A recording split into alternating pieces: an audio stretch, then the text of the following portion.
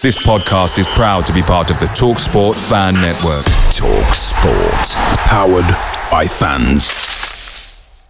The TalkSport Fan Network is proudly supported by McDelivery, bringing you the food you love. McDelivery brings a top-tier lineup of food right to your door. No matter the result, you'll always be winning with McDelivery. Order now on the McDonald's app and you'll get rewards points delivered too. So that ordering today means some tasty rewards for tomorrow. Only via app at participating restaurants. 18 plus. Rewards registration required. Points only on menu items. Delivery fee and terms apply. See mcdonalds.com.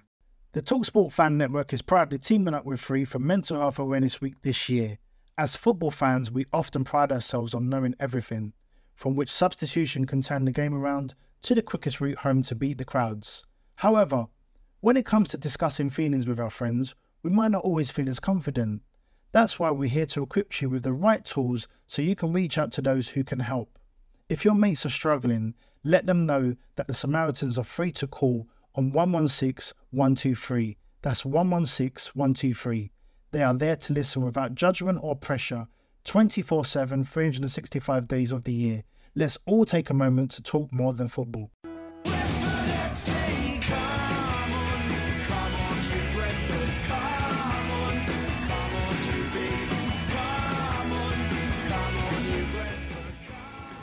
Hello and welcome to the Brentford Fan Show here on LoveSport Radio with me, Johnny Burrow, and I'm delighted to be joined in the studio by Robin Hood, Liberal Nick and Jerry the Cabbie from the Beesotted podcast. I love the nicknames. It's been a gruelling 8 days for Brentford. 3 games, not the perfect run of results, but the mood in the studio still seems broadly optimistic. Yeah, it's broadly optimistic. I'd say it's not been the best run of results of our season so far, but we're positively positive here today, aren't we, Joe? Yes. It's consistently inconsistent, isn't it? Win one, lose one, win one. It's Brentford, isn't it? It's Brentford. That sums us up. Would you have it any other way? No. Is the identity such that actually there is a certain pleasure in getting disappointing results after a good result? Because surely you do really want that consistency. Yeah, you want to win, don't you? Yeah, I mean, that's the whole point of sport, is to think you can win and hope you win. So I think that game sort of is disappointing because we thought we were kind of onto something after the Borough away win. So, it's the rug being pulled from under you again, I suppose, a little bit. But let's not worry about it, because we've had a fun season. We'll have a fun rest of the season, as we'll go on to discuss later. And I'm up for, it's a game of football, and you win some, you lose some. And I have this theory. I get shouted down by the other Bees fans because I actually don't want to go up to the Premiership at the moment. I want to save us going up to the Premiership for when we get into the new stadium. So this year was not the year for our promotion bid. Well, it's certainly never boring, is it? We're always within sort of touching distance of the playoffs, or there and thereabouts, or we're sort of having a little bit of a look over our shoulder at relegation. So it's never boring. And yeah, it's not been the best season of our long and illustrious history, but we're positively positive. I think Jerry made a very good point there, though, where you do ideally want to win every game, whether or not the new stadium is ready yet. And actually, this particular game against West Brom was one that you could have won. It wasn't just a case of a good performance away at Middlesbrough and then a capitulation. This was actually a fairly strong performance against a very good West Brom side. Yeah, it was. We've always got a chance when you look at the last 8 wins on the spin at home. So whether it was West Brom or any other team, we would think that we were going to go in and win it. But then I suppose conditions don't allow to. It didn't affect the result of the game, but it did affect the standard of the game, and it was just the last 20 minutes was just so horrible to watch. Was it? There was sort of plenty of game management from West Brom. Time wasting, which they're entitled to do, as we would have done if we were in the same position. But unless the ref needs to get a grip on it, which he never did at any point, then you end up with, just petering it into a 1-0 loss. I think it was a fantastic metaphor for the season, to be quite honest. It was a game of two halves, which we'll come on to in a short while. But yeah, as Jerry quite rightly pointed out, I think it was 7 games on the spin, wins on the spin at home. And it was bound to end at some point, and it ended to a team that played far better than us on the day. I was more disappointed about the Sheffield United result, actually, last midweek, because Sheffield United went down to 10 men. We had some amazing figure of percentage. I think it was at one point we had 90% possession. And a slightly silly percentage. Penalty to give away. Yeah, exactly. It was daft, exactly. You got it. And I mean, actually, that was the more disappointing result, because I think if we'd won against Sheffield United, we probably would have won on Saturday. I know ifs have been, must be, but we'd have been on a real run. In the Sheffield United game, I actually went to and was disappointed by our performance, because we looked as though we just didn't have the final touch to finish them off. Some of the players were off key. Wrong to single out any individual players, but our front three on that Tuesday night just weren't going to score a goal. We could have been playing till now and they wouldn't have scored a goal. And I think that's a real shame. And that, I thought, brought us down, and it probably brought the team down a bit. So reflected on what Saturday's performance was like. And 3 points in Sheffield also would have meant consecutive away wins for the first time in quite some time. Never heard of that. I mean, especially probably 1936 or something. In terms of the home loss against West Brom, Twitter exploded when Edwards hit the back of the net. It was a wonderful solo effort. It was. But from your point of view as Brentford fans, watching your defenders fail to stand him up, dive in, were you impressed by the attacking prowess of West Brom, or were you a bit frustrated by the inability to get a foot in? I was very impressed by West Brom. We can talk about the sort of the gamesmanship, the cheating, the time wasting, the sort of that whole ethos in which they were operating, particularly in the second half, but they were a very well organised side. I don't think it's unfair to say that they looked like a Premiership team playing in the Championship, in my opinion. Anyway, I think it's particularly in the second half. I think they managed the game very, very well. We seem to have fallen to individual super goals in the last few weeks. I mean, we had James, can't remember his first name, the guy James from Madison. Oh no, Daniel James. Daniel James from Swansea City scoring that great goal against us in the cup. Where he ran 400 yards. Absolutely, ran straight through our defence in a millisecond and scored a goal. I mean, that deserves to be the goal of the season, actually, and I'm sure it'll get replayed when the FA Cup final goes around as one of the goals of the competition. And we succumbed almost to the same thing actually against West Brom. And it seems, but once he got into the box, it was always going to be a goal, because nobody's frightened of making a tackle now. And the way the referee performed on Saturday, it would have been who knows what would have happened. There was no stopping him. I think Moses was slightly out of position, and then once he had that space to run at Barbe, there's nothing Barbe I don't think could have done any better. If he'd have brought it down, it would have been a penalty, a la Sheffield United, ironically. But no, you can't take anything away from the goal. You can maybe take away from the fact that we allowed them to have that Carl Edwards to have that space to run at us. But you can't take away from the goal. It was absolutely fantastic. Well, that's where that goal comes from. I think it was Kenos had the ball for us. We were probably 5 yards, again, sort of similar to Daniel James's goal. We were 5 yards outside their penalty area, and he doesn't make the right decision. And then they nick the ball, and it's 2 passes out to Kyle Edwards. I thought to be honest, he was their best player. He was really, just from the first 5 minutes, you thought, oh, who is he? Quick. I've never seen him before. Yeah, very, very skillful. He's definitely one to watch for the future. I wouldn't like to beat West Brom in the playoffs, put it that way. I think there will be some teams that will be fearful of meeting West Brom in the playoffs. Well, there's a lot to be said for professional punditry in a studio, but it's not the be-all and end-all, and it's time to hear from the fans in the pub. It was disappointing. I thought first 10 minutes, West Brom looked quite good. We were a bit sort of backing off. We really got into the game well then. As soon as they got their goal, they had a good 10 minutes. We were trying to get back into the game, and that was really frustrating. Last 15 minutes, there was no football being played at all. I was actually quite surprised how poor they were in defence, West Brom, and a bit concerned we weren't taking advantage of it, which is a story that's come back to haunt us from the past a bit. Second half, to be fair to West Brom, I thought once they scored, they done enough, and we looked increasingly a little bit tired at times. But overall, it wasn't that bad, was it? I didn't think. Quite impressed with Daniels today. I thought Daniels done all right today. They know how to wind a clock down without making it look as if they're winding a clock down, and that's like a little bit more of that Premier League experience, those older heads and that sort of thing. And we didn't even bring old grandfather Barry off the bench. Everyone thinks that it was wrong to change the manager, but you get that bounce back effect.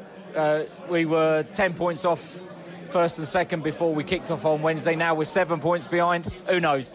I think it's the playoffs. I think we'll finish third. The only thing is that I think Villa might sneak in and they'll just wipe us out in the playoffs. It wasn't a great game.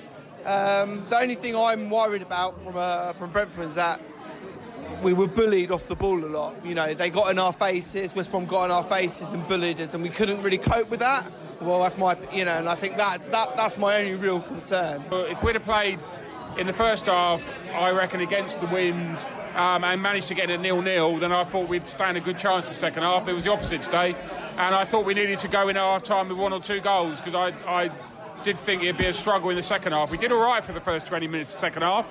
And to be honest, I think if you look at the stats, we actually converted, I think, was it 12 or 13 chances for 6 or 7 on target, which is quite a good ratio for us. And, you know, their keeper was probably one of their better players, but, yeah, just one of those days. I never really had a feeling that we were going to come out with much today once the game kicked off, and that kind of ruins the game for you to some extent. 7 straight wins before today at home. Again, that was always going to come to an end at some stage. It was either going to be a draw or a defeat. I think that defeat's harsh on us. I think today's a draw. A point today. We should have capitalised on one of those chances in the first half, and you've got to tip your hat to the West Brom player for that run and the finish. You know, that was exceptional. We could have taken him down, but it's probably a penalty. So yeah, annoying. This is LoveSport. It was a game of 2 halves is one of the most cliched and objectionable phrases in football, but sometimes it actually was. Was this the case against West Brom? I'd argue that it was, but I'd argue that the first half was even and the second half was them outplaying us rather than us outplaying them in the first half, and vice versa. Use of the wind as well. I think we had the wind with us first half. Second half, what they did was quite clever, especially the last 20 minutes, was any time that ball went out for a goal kick, they pressed high, which meant then Luke Daniels has to kick it long. And of course, with the wind, it just wasn't going anywhere. It wasn't even reaching halfway. So they were just camped in our half when we just couldn't get out.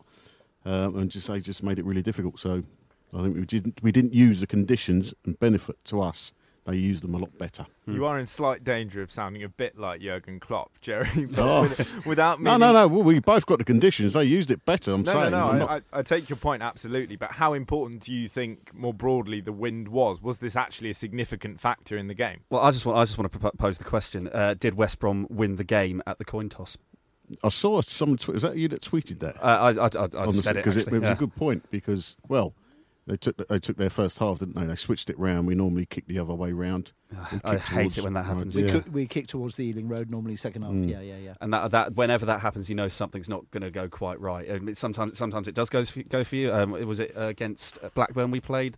We won 5-2, kicking the other way in the second half. But I think that I do very strongly believe that coin toss was actually quite crucial, because if you can't take advantage of the wind in the first half, when the second half comes around, you're going to be chasing. Blame it on the weather, blame it on the wind conditions. I'm saying it's a contributing factor. We're known as a footballing team, and you know, great Bill Shankly used to say football is a game played on grass, you know, not played up in the air, and we should have actually kept the ball down, and if it required Luke Daniels a few more times to just bowl the ball out to the left or the right backs, and you know, short distance. That's what I'm saying. Why they did really well was to press so high that he had no short pass option. Yeah, you can't take away from the West only Brom thing there. He can do is to go long. Then I just think West Brom displayed the professionalism that you'd expect of a club that had been in the Premier League last season and might be on their way back up to the Premier League this.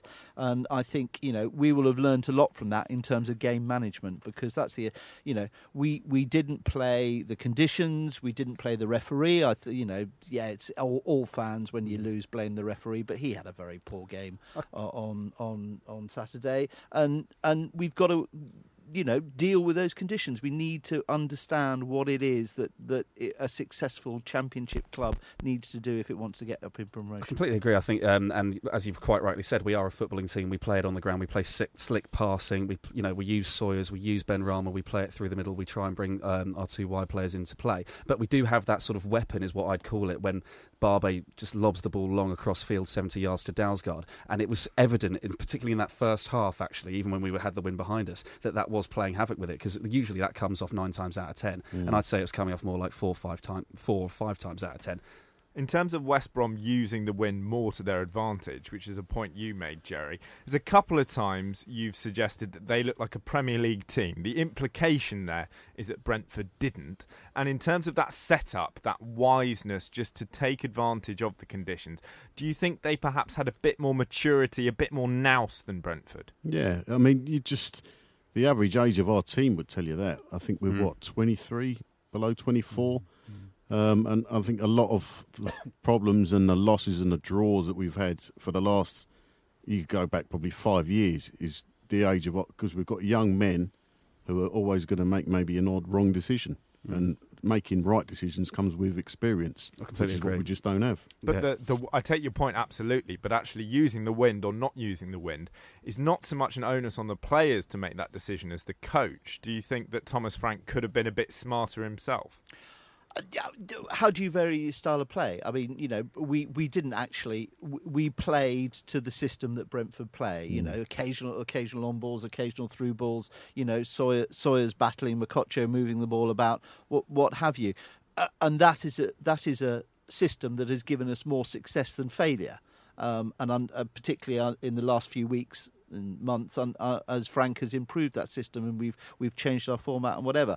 I don't think there's anything lacking in the manager, the head coach's decision out there. I just think that it's players needing to think about adjusting to the conditions as they get the ball and thinking perhaps this is the time to play a short pass, this might be the time to play the long pass, and understanding what it is to be a professional footballer. I actually quite liked his substitutions. He threw Marcondes and Watkins on and sort of tried his very best to alter what he was doing to create this opening.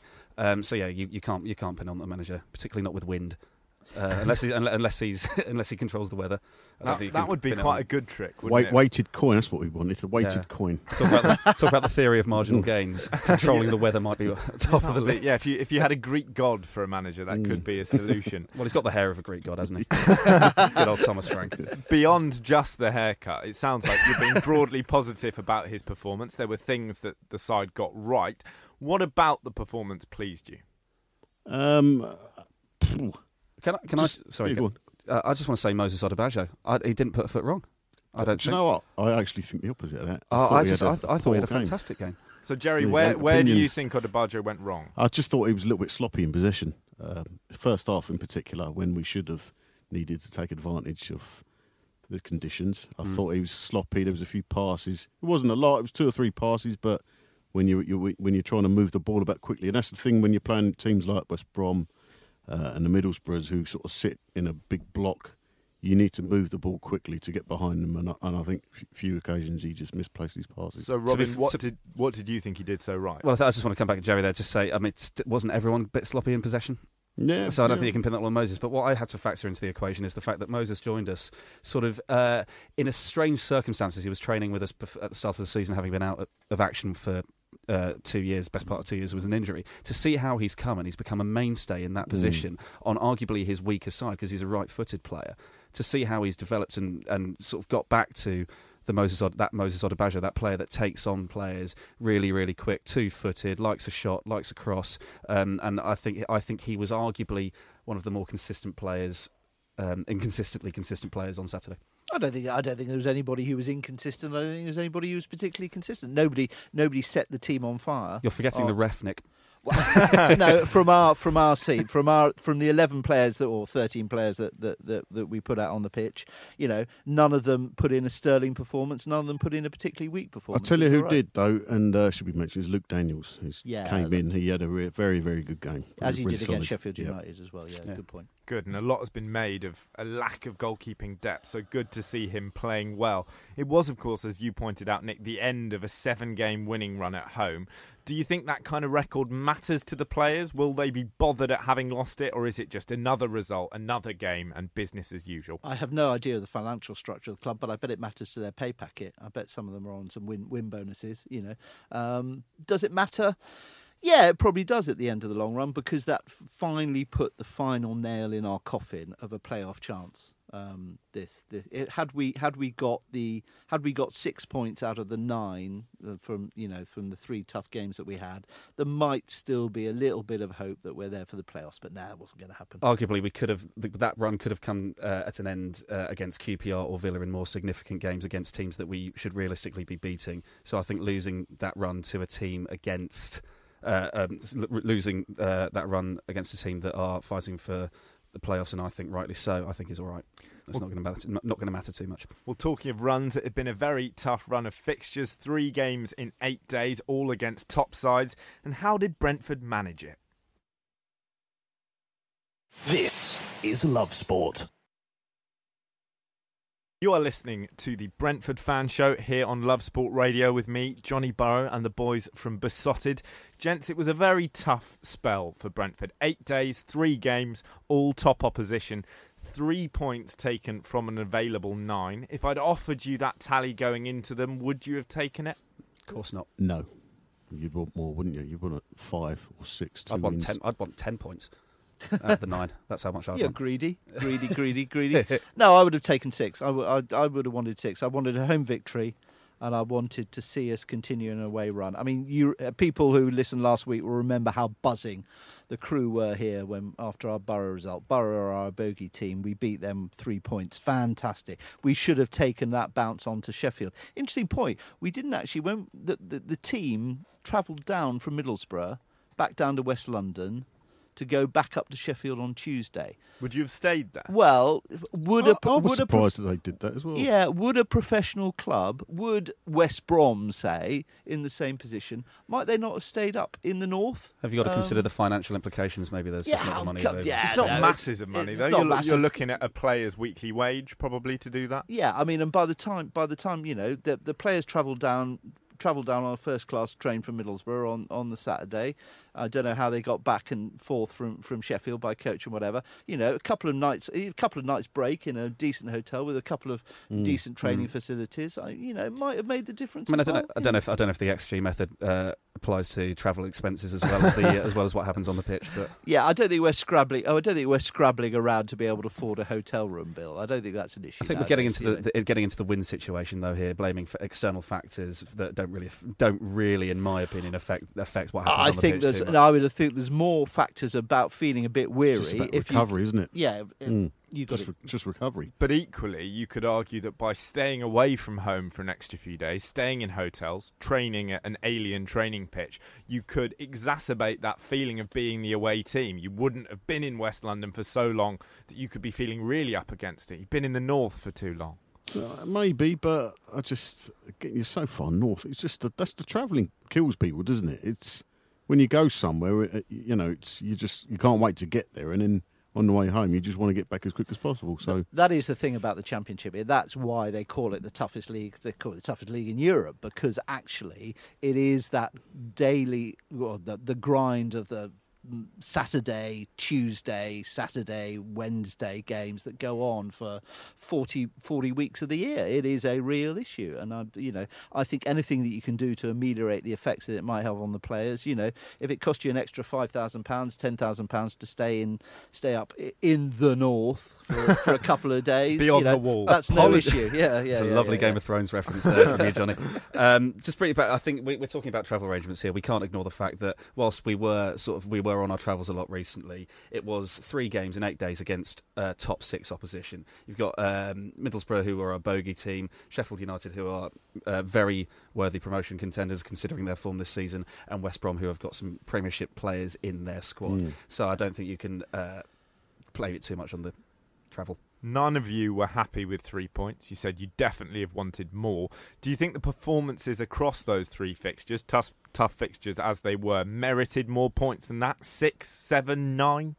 Probably. If you think of Tuesday against 10 men, I mean, it was sort of Sheffield United were backs to the wall, weren't they? So to secure their point, probably just, I'd say over Sheffield United and the West Brom games, it was just the last pass, that last little bit of stardust that you need just to create something.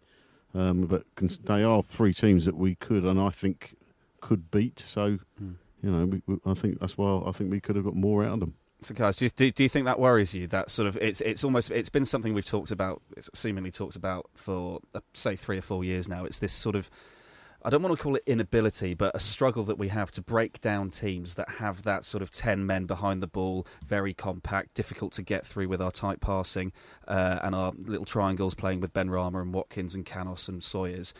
Does that continue to worry you, or is it just something that eventually will find a way to overcome that? No, it'll eventually click, as it did against Borough. And as it has done over other games that we've won this season. Romain Sawyers this year, some of the through balls that Romain has played, have been positively obscene. If they were to be made into a video, it would be an X-rated video. Yeah, they come with an 18 rating. Yeah, 18 rating right X. I'm showing my age here. Yeah, safe search. Safe search. Don't forget as well. You think the Sheffield United game, we created 2 or 3 really good opportunities. I mean, Makocho hit the post. Yeah. Morpay probably should have done better with a ball that came through from Barbe against West Brom. I think Canos had a shot from 6 yards, which was blocked. A brilliant piece of defending. And both West Brom and Sheffield United defended for their lives at times. So, Absolutely. So you've got to build in good defences. Well, it wouldn't be Brentford without a bit of stats, would it? I got in contact with the mighty XG Dave, who basically I'm not going to go through the numbers because we could be here forever, but basically his take on it is that we have, over the last few games, we have suffered this sort of inefficiency. This was at Liberal Nick's request as well, I should say. We've sort of, there's this inefficiency where we continually outshoot and outpass the opposition, but we're generating a high quantity but not a great quality. There are teams that are playing against us and generating similar numbers with a lot less efforts on goal. Nick, dare I ask how you feel about that? I feel that I'm full of admiration for the work that XG Dave does and his colleagues and fellow stat, but the record, let the record show that we've only got 3 points out of the last 9, and that therefore sums up our season, really. You can play beautiful football, and we are playing the best football that I have seen in the last 15 years at Brentford, without a shadow of a doubt.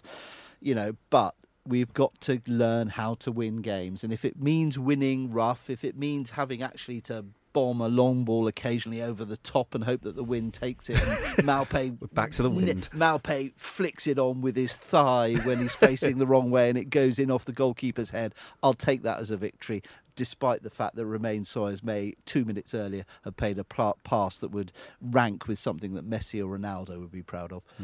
Jerry, do you think the players look tired against West Brom? I don't know, tired. Fatigued would be the word I'd use. I don't know. Do you mean physically or mentally? Because there's got to be a bit of both. A bit of both, I think. And that's where I think that the travelling, not doing too much travelling, trying to save yourself a little bit helps in that. Just relaxes the mind. If you're sitting on a train or a coach for hours on end coming from the north of England, I don't think that helps with you. Jerry's a cabbie, so he would know all about travel. Yeah. I do think there is a problem is that we do run out of ideas, and I'm not saying we don't have a plan B. Yeah. But plan A we play so well most of the time that occasionally dropping down to an A- might be in order, and it doesn't seem to happen, and that's what slightly concerns me. Has concerned me in the past about Frank, and I was turn of the year in the autumn. I was a critic of Frank. I have publicly gone on record as saying that I was wrong, and I'm certainly not saying that he is in any way, shape or form to blame. But what will be interesting to see next season is if he can come up with just a way of varying sometimes the plan A that doesn't work so well. Well, looking ahead to next season, the focus, of course, will be on keeping improving, but also keeping certain players at the club. Coming up, we'll be looking at who could stay and who possibly could be out the door. Love Sport. You are listening to the Brentford Fan Show on LoveSport Radio, and one way of dealing with a tough run of fixtures in a short space of time is to have a squad full of strength in depth. Do you think that's where Brentford came up unstuck? Are they too reliant on that starting 11? I'd say we had a transfer window where we lost a few players for various reasons, and I think that strength and depth has been a bit of a problem for us, and I think there is certainly the need to bulk up the squad. We're capable of it. This week, Billy suffered an injury in training, and Laney was injured in the warm-up in true Brentford style. But we've had a formation switch, we've had our tactical changes, and we adapt. And so, just looking at the list of players that have left in the past in January rather. You had Chris Mepham, who went to Bournemouth, rightly so, which we've covered. Nico moved to China, rightly so. He went for the right reasons. We've got Josh Clark and Reece Cole, who could be considered fringe players who might be able to make sporadic first-team appearances. And then we've had players like Rico Henry and Lewis McLeod that are out injured. So my question would be, is it a strength in depth, or is it just an unfortunate series of players leaving and getting injured? I think it's, I would say, strength in depth, really. I mean, when you look at the squad now, you're probably looking at, realistically, we've only got 15 players who you think are going to make a huge difference. And also, I think the change of system as well, probably, McEachran has come up from awful criticism over the last sort of, probably rightly so, because his balls ain't been there. But then it's a system that just doesn't suit him. So, if he hasn't been first change since Macondes has been fit. Macondes has come off the bench, and there's been no sign of McEachran because he just doesn't fit this system. So that's one less player, even though he's still at the club, that you can't really use in this system. So I think summer is going to be very, very interesting indeed. In terms of players leaving the club, that is something potentially out of a club of Brentford stature's control, but actually you still do have the ability to replace them. When we saw players like Yanaris go abroad, would you have liked to see some replacements come in January? No, because that's not the way we do business. But eventually your squad would become so small that you can't put out an 11. Well, that was the reason for the advent of the B team, really. Yeah. That's, as Nick just said. That's not the way we do business. That's not the way we operate. I mean, if you take our first team squad, if you like, across the 3 games that we've mentioned, we used 15 outfield players. 8 started all 3. Now that's slightly worrying to me because they're playing 3 games in 8 days, and I know they're professional footballers, so they should be able to do it. But you have to take into account training, and as we've talked about tonight, travel arrangements going up and down the country as well. So.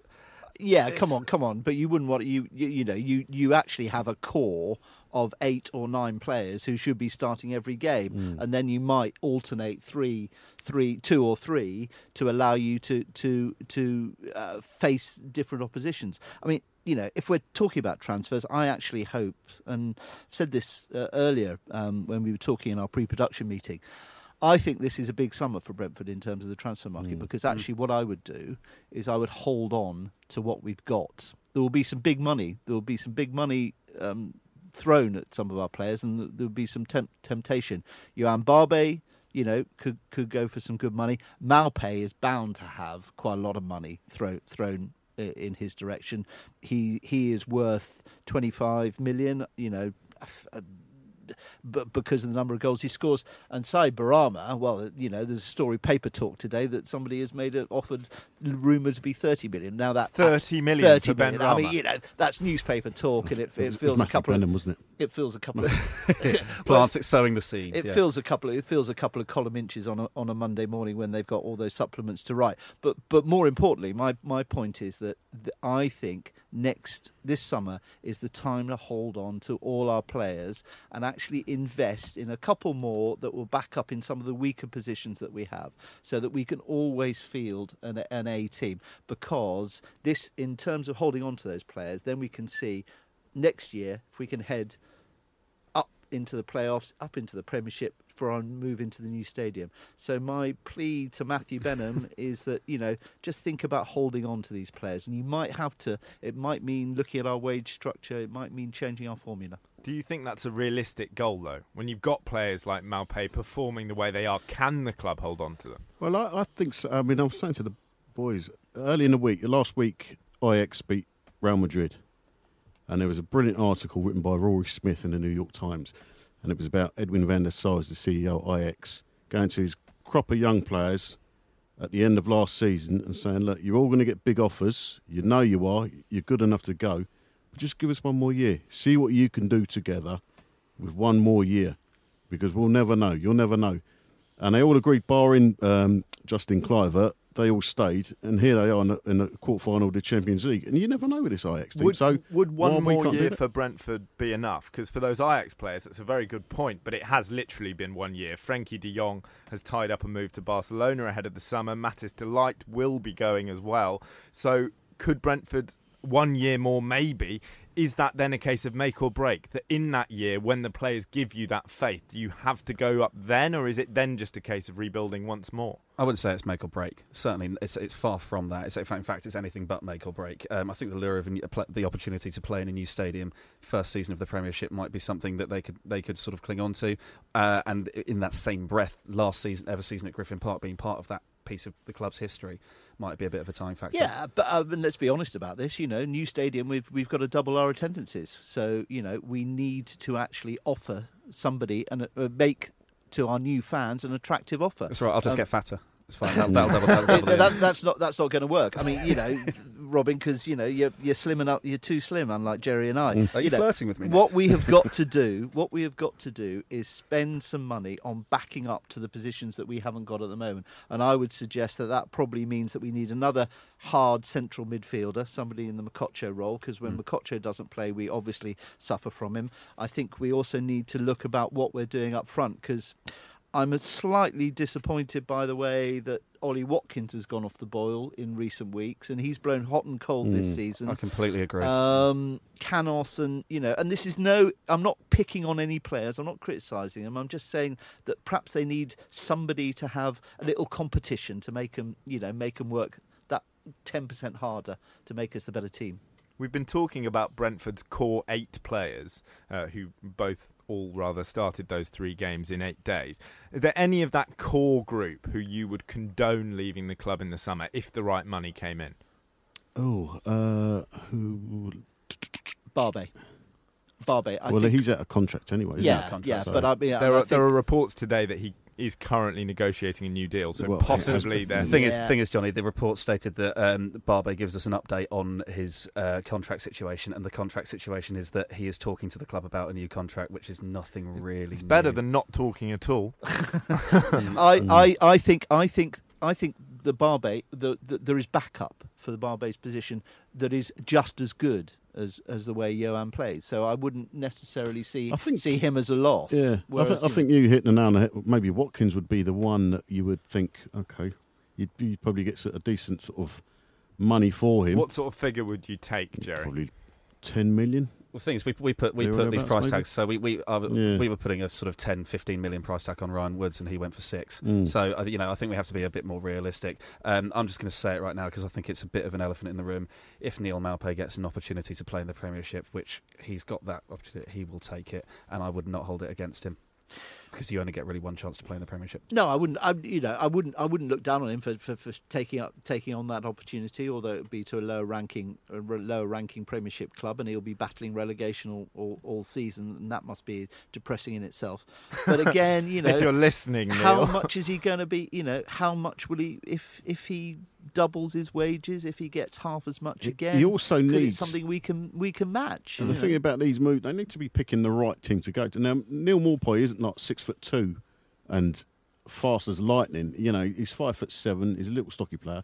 He's not the most pacey, but he's a very clever footballer. He needs to be going to a team that suits his style of play. Play football like Brentford. Exactly. Otherwise, he's just going to get lost. Because Barcelona sort of January window, Huddersfield Town were talking. They were desperate for goals. They went for Carlin Grant, who was very good at the weekend. Yeah, but they were looking at Maupay, and I'm thinking it just doesn't suit. It wouldn't suit you at all. It'd just be a waste for both of you because so he needs to pick and choose.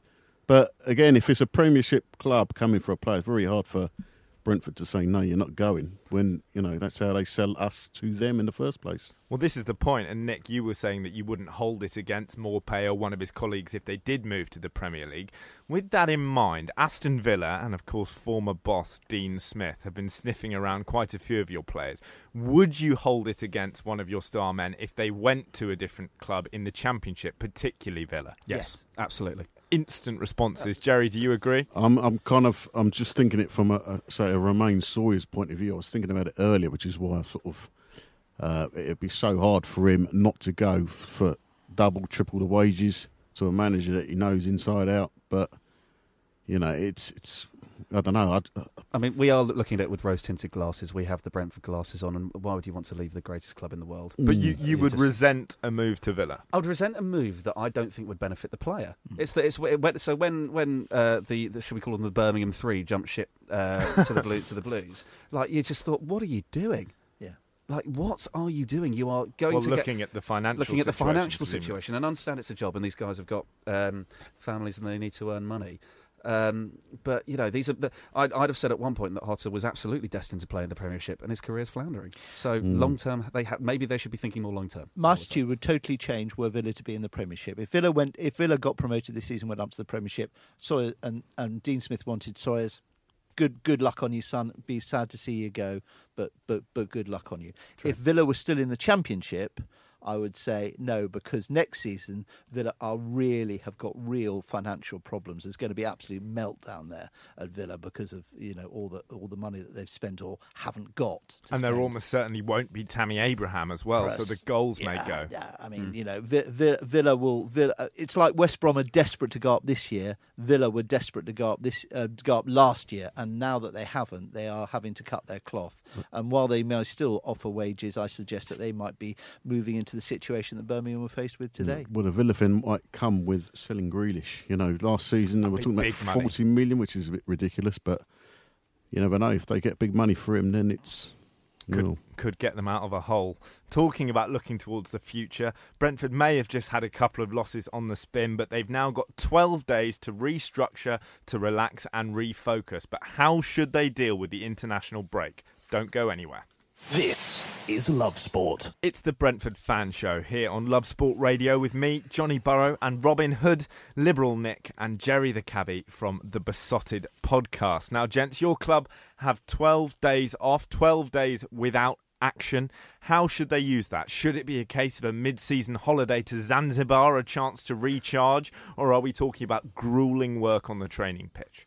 I'd actually give them a bit of a break, to be honest. To Zanzibar?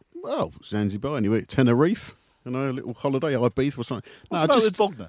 A bit cold, isn't it? A bit nippy. Johnny, have you got an investment in Zanzibar or something? I have no vested interest in Zanzibar, although I hear the turtles are lovely. But there's probably just a couple of days of feet up and then sort of back into training. But we were sort of just saying there about probably the one player who probably really doesn't need a break, but could do with one is Henrik Dalsgaard. It's probably 15, 18 months of solid football he's had under his belt. So he had 2 weeks after the World Cup before he went straight back into full pre-season. That's just not enough. There are a few players who will be on international duty, of course, both at senior and junior level. Dalsgaard could well be one of them. Do you, as Brentford fans, take pride in seeing your players represent their nations, or is there an element of, just give him a break? Absolutely. Just pure pride for me, pride.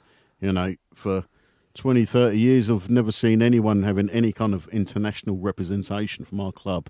To suddenly see the likes of Dalsgaard at a World Cup, Romain Sawyers, Judge, and then all the young B players as well. There's about 6 or 7 of those off as well. Yeah, I completely agree. I absolutely go with that. I mean, an international break to a Brentford fan 10 years ago, we might just have had, and with all due respect to them, we might just have had somebody going and playing for Trinidad or Ireland. Gus Hurdle at Barbados. Gus Hurdle at Barbados, classic example, Jerry. Did Kev O'Connor? Now we've got. I don't think Kev O'Connor ever. Did he not get an international? No. Just the reserves? Now we've got players starting for the Danish national team. Now we've got players starting for South Africa, for Algeria, for really good teams within their continents, within their respective areas. Let them, fantastic. But what I love about it is that there's genuine stakes for them. So Sawyers is, he's captain St Kitts and Nevis, and they've got an opportunity to get into the CONCACAF Cup competition, which is fantastic. Dalsgaard's approaching 20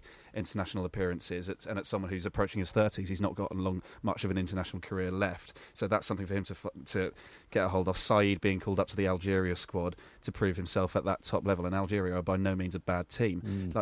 It's not as if they're getting caps for caps' sake, and they're just sort of making the subs bench and playing 5 minutes. They are becoming integral parts of their international teams. It's competitive stuff at the international level, and it's becoming seriously competitive at the domestic level. 9 games left to play in the Championship. It's effectively a 9-game season now. What does the rest of it look like for Brentford? It's an interesting one, is because I think the loss on Saturday perhaps makes the playoffs that tad too far. Although if you listen to sort of Thomas Frank, the way he goes is each game as it comes. But then there must be a look for next season as to whether he brings in young players and gives them another half hour here, half hour there, or maybe start one or two of them. So you're saying perhaps he might go, listen, playoffs, we're 8 points behind with a game in hand. That's not necessarily likely, so I'll focus for next year. Would you not? Is there not a part of you that would like to see the club go for broke and break for 6? Of course, but it's, I don't know, you've got to look at the long game, haven't you? You've got if you've got a B team in place the way we have, you've got to be looking to bring these players through. And, I don't see another scenario. You're not going to do it at the start of the season. And now you're at the end of the season where something maybe is a step too far. Maybe it's time to just bring one or two. I'm not saying the whole team, just one or two. We said that, Jerry, that this is now the end of the season. I'd argue, is it? So the question is, do we say, right, okay, playoffs are out of the question now, pull the trigger and let's start blooding these young B team players, the likes of Sorensen, Force, Gunnarsson, Zambarek, Ogbene, Oksanen. Do we do that now? Or do we maybe give it a go for another couple of games? Because then we win 2 or 3 games, a couple of other teams around us drop points, and then suddenly we're back in the mixer, potentially. No, absolutely no chance. We've got absolutely no chance of making the playoffs. And Mathematically, if we do, I am prepared to go running around the 4 pubs of Griffin Park in my underpants. Okay, Brentford, if we get into the playoffs, I guarantee that's what I could do. But more to the point, we actually have 9 games coming up in which we can have a real impact on the Championship. We've got Derby and Leeds. We're facing Derby and Leeds. We can make, mayhem for their season, stop them going up. It would be fantastic. It'd be fantastic if we could make sure that Leeds didn't get automatic promotion. And the Leeds club you'd like to derail more than anybody else. Absolutely. More fun, yeah. Personally, for me, I mean, the way that Leeds earlier this season called us a cheating diving team because we happened to go up there and beat them. Meanwhile, they had someone in the bushes watching your training sessions. Exactly, yeah. I'll tell you what, I'd be more than happy to beat Leeds at home, watch their season fall apart, grab a bucket of popcorn and sit in front of Twitter. I think it'd be absolutely fantastic. But look, if you look down the other end of the table, we're playing Ipswich, we're playing Millwall, we're playing Bolton, we're playing Preston. We could have Reading. We could have a major impact on who goes down from the Championship as well, depending on our performances. So I think it is beholden on Thomas Frank and the squad to fight for the last 9 games, to actually ruin some people's seasons.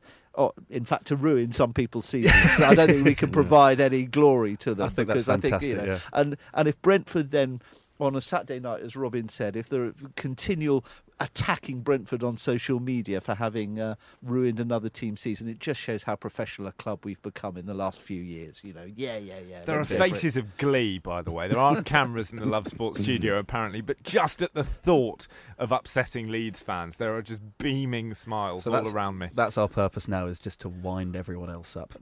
Yeah, but particularly Leeds. Yeah. But I think I personally think I'll take 10th, 11th. I'd want to finish top half. I think that would be a nice little way to finish the season, particularly if we are going to give our B teamers a chance. There's still lots to play for in terms of the Beesotted podcast, of course. The next one is out on Friday morning at 7 a.m. That's at prideofwest.london. Lots to look forward to there. You can also catch the guys on Twitter at Beesotted or Facebook, Beesotted the Brentford Fanzine. In terms of building for next season, in terms of looking at those younger players from the B team, is there anyone in particular who stands out for you as a real talent? I think there's 2 or 3. I catch a few of the YouTube, they stream games on YouTube. I think the Zamborek looks to be exceptionally good. Oksanen, finished under 21, just called up for the finish under 21s again. A deep line midfielder. There's 2 there, but I like it's Cole de Silva. In the little bits I've seen of him. Josh de Silva. No, Cole de Silva. Fullback, yeah. He can play both right and left back, and he's a solid little player. He's a terrier, isn't he? He's a real terrier. Yeah, it just looks like he could sort of handle himself at Championship level. So, do you think he'd fit into the Brentford system where you're not just playing with fullbacks, you're playing with wing-backs? Has he got that kind of attacking verve as well? Yeah, I think he scored about 4 or 5 goals for the B team. So, I'll tell you what I'd do. I'd give 5 or 6 starts to Chiedozie Ogbene He's a player with real pace. He's big, he's strong, he frightens the life out of defenders. And if we are going to accept that our season is maybe sort of coming to a good, solid finishing position, just give him 5 or 6 games to get used to the pace and the style of the Championship, let him run at defences and let him, wind leads up. But actually having Ogbene and Force together as an attacking force, if you pardon the pun, yes. Because actually there could be some real fun to be had there. And if we were to lose Maupay in the summer, Force could be the replacement. So that's another one to look out for. But let them come on. Let them come on after 60, 70 minutes. Let's start with them. So you wouldn't start them? No, I wouldn't start them. No. I would play our full strength teams for the next 9 games. If only to derail Leeds. If only to derail Leeds. I played my full strength team against Leeds and everyone else that we can play the B team players. Get 3-0 up and then just bring on like three 18-year-olds and hold out. Yeah, and you can check us all out at Pride of West London. If only it were that easy. So do you see some of these youngsters, the likes of Ogbene, the likes of Force, being really important in the first team squad next year? Yeah, definitely. I think Force was unlucky this year. He's had 2 injuries. He had a back injury that kept him out for about 3 or 4 months. I think he'd have had a lot more game time because I think Maupay missed a couple of games with suspension and then was injured against QPR. I think Force there would have had games, but injury. Ogbene went out on loan to get games, came back. I think with him, I'm not sure if he fits this system either. He's quick, he's pacey, he's strong.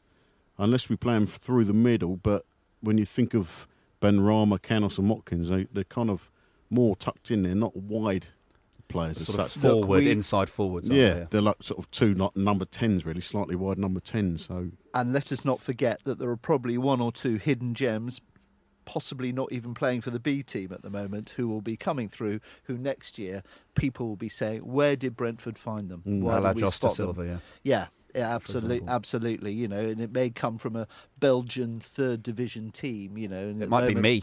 I think Robin. Five-a-side every Wednesday. Come down and check us out. We're quite good. Sadly, Robin, I think your time might have gone. Oh well, 25. I've still got a dream. Well, of course, the hidden gems is how the club likes to operate. We're hearing it could be the season over, but there's a lot to play for, if only to upset Leeds. Join us next week on the Brentford Fan Show.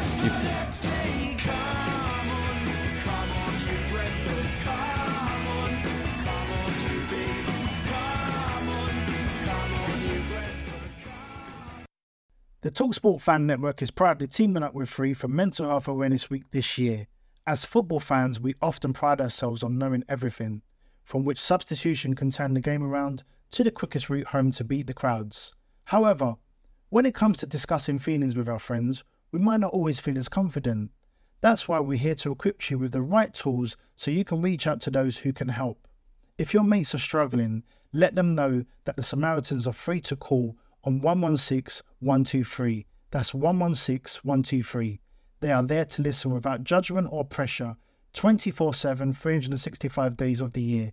Let's all take a moment to talk more than football. Away days are great, but there's nothing quite like playing at home. The same goes for McDonald's. Maximise your home ground advantage with McDelivery. Order now on the McDonald's app. At participating restaurants, 18 plus, serving times, delivery fee and terms apply. See mcdonalds.com. This podcast is proud to be part of the TalkSport Fan Network. TalkSport. Powered by fans.